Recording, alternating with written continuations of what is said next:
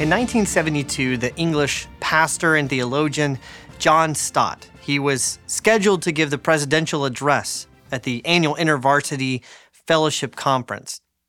And as a subject for his address, he decided to speak on why the cultivation of the mind is so important for Christian discipleship. Now, for some of his listeners, this may have come as a surprise.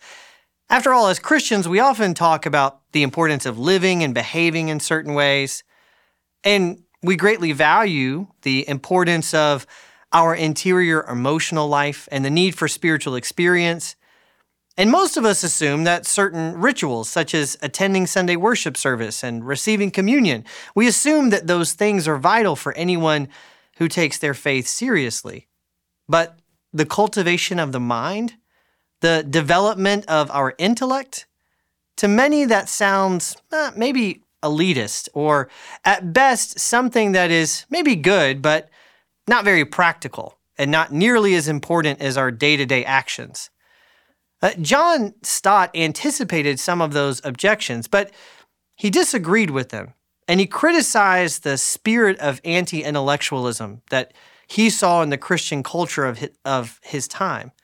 For Christians, the mind matters, he said, and it matters greatly. And you can see that in the way God created us, how he designed human beings uniquely within the animal kingdom to be rational creatures. And it's clear in the way that God relates to us, in the fact that he chooses to deal with his people by speaking to them, by communicating with them with words in such a way that presumes that they have minds that can understand and comprehend those words. And finally, it's clear that the mind matters by the way that God transforms us. As St. Paul says, by the renewal of our minds. But modern Christians, according to Stott, seem to often forget this. To drive the point home, he gave a quote from the Anglican theologian Harry Blamires. The Christian mind has succumbed to the secular drift with a degree of weakness and nervelessness unmatched in Christian history. It is difficult to do justice in words to the complete loss of intellectual morale in the 20th century. One cannot characterize it without having recourse to language which will sound hysterical and melodramatic. There is no longer a Christian mind. There is still, of course, a Christian ethic, a Christian practice, and a Christian spirituality, but as a thinking being, the modern Christian has succumbed to secularization. This week, as I was reading chapter 4 of Richard Foster's Celebration of Discipline, I was reminded of that speech that John Stott gave, because I think in many ways that Foster shares some of the same concerns that Stott had. And in this chapter, he's aiming to provide a corrective to this tendency we have toward a mindless Christian faith. He even quotes some of the same scriptures that Stott quoted, like the verse from Romans 12 that he cites in the opening sentences, when he says, the Apostle Paul tells us that we are transformed through the renewal of the mind.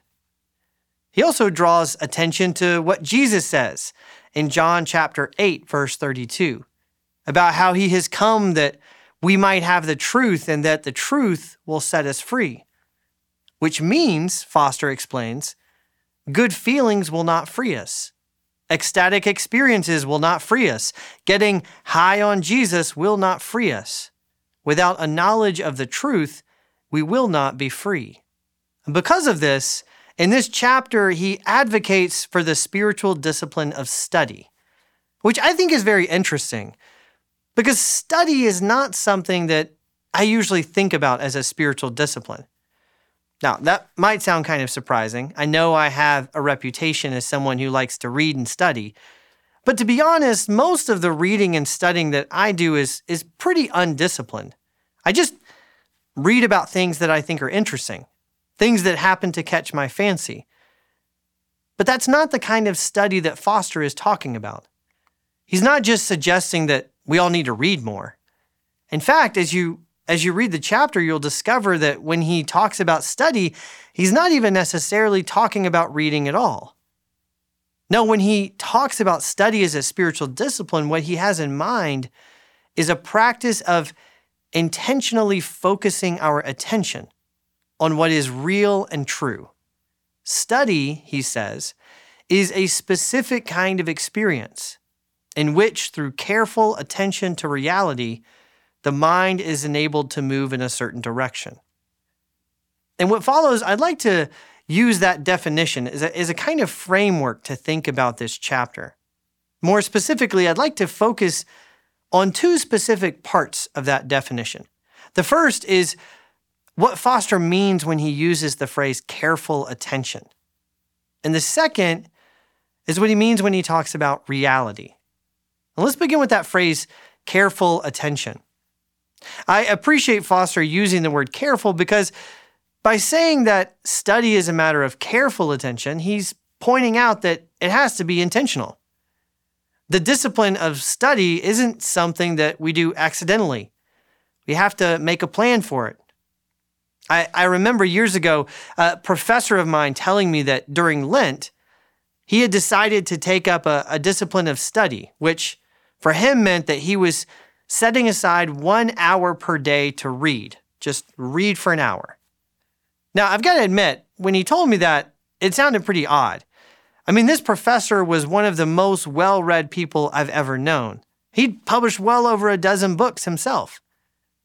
But he admitted that even as a professional scholar, he rarely engaged in an hour of close, careful reading. So he thought he'd try to be intentional about it and make it a Lenten discipline.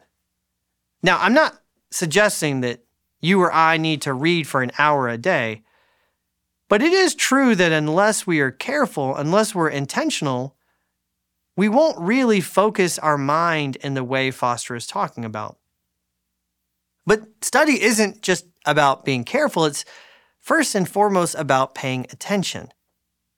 And the culture that we live in is not one that encourages us to focus our attention. To the contrary, distraction, Foster says, is the order of the day. Many will, for example, go through all the activities of the day and evening with the radio on. Some will read a book and watch TV at the same time. Now, today, 40 years after Foster wrote those words, the temptation to distraction has only gotten worse. Today, we live in what some technology writers call an ecosystem of interruption technologies. Now, it's not just a radio or TV that distracts us, but the constant interruptions of smartphones and screens and endless amounts of commercial messages that we're bombarded with every day. And all those distractions, they affect us on a deep level. They actually have an effect on the neural pathways of our brain. And they make it almost impossible for us to concentrate and give anything our careful attention. Nicholas Carr, he's one of the foremost authors who's written on this topic, he describes his own experience of distraction this way. Over the past few years, I've had an uncomfortable sense that someone or something has been tinkering with my brain, remapping the neural circuitry, reprogramming the memory. I'm not thinking the way I used to think. I can feel it most strongly when I'm reading. Immersing myself in a book or a lengthy article used to be easy. Now my concentration often starts to drift after 2 or 3 pages. I get fidgety, lose the thread, begin looking for something else to do. I feel as if I'm always dragging my wayward brain back to the text. The deep reading that used to come natural has become a struggle. We live in an age of distraction, a time when we become so accustomed to shifting our attention from one thing to another that we find it very difficult to focus. And that's one of the reasons that we need this spiritual discipline of study. Because God transforms us by the renewal of our minds. But in order for our minds to be renewed, we have to learn how to focus our attention. And that's what studying is. It's paying careful attention. But not just that. To study, according to Richard Foster, is to pay careful attention not just to anything, but to reality. In Philippians chapter 4, verse 8, the Apostle Paul gives us an exhortation. Finally, brethren, whatever is true, whatever is honorable, whatever is just, whatever is pure, whatever is lovely, whatever is commendable, if there is any excellence, if there is anything worthy of praise, think about these things.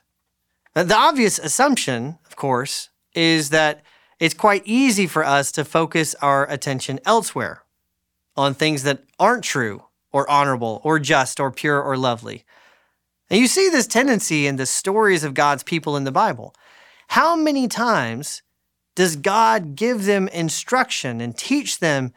And how many times are they reprimanded for refusing to pay attention to it and instead giving their attention to all the lies around them? In the Gospel of John, Jesus said that the truth would set us free, but the Gospel of John also makes it clear that we live in a world saturated by darkness and by untruths. And we're easily led into habits of thought that are neither lovely nor true. So we must focus our attention through study on what is true, on reality, as Foster calls it. And the first place that we discover what is real and true is, of course, the Word of God, which is why when he begins to talk about studying, the first thing that he talks about is the study of Scripture. The first and most important book we are to study is the Bible. Along with that, Foster says we ought to study some of the classics of Christian literature, the true and just and lovely things that have been written by Christians over the centuries. Not, of course, not with the goal that we become intellectuals or that we could impress people with our knowledge. That's always a temptation.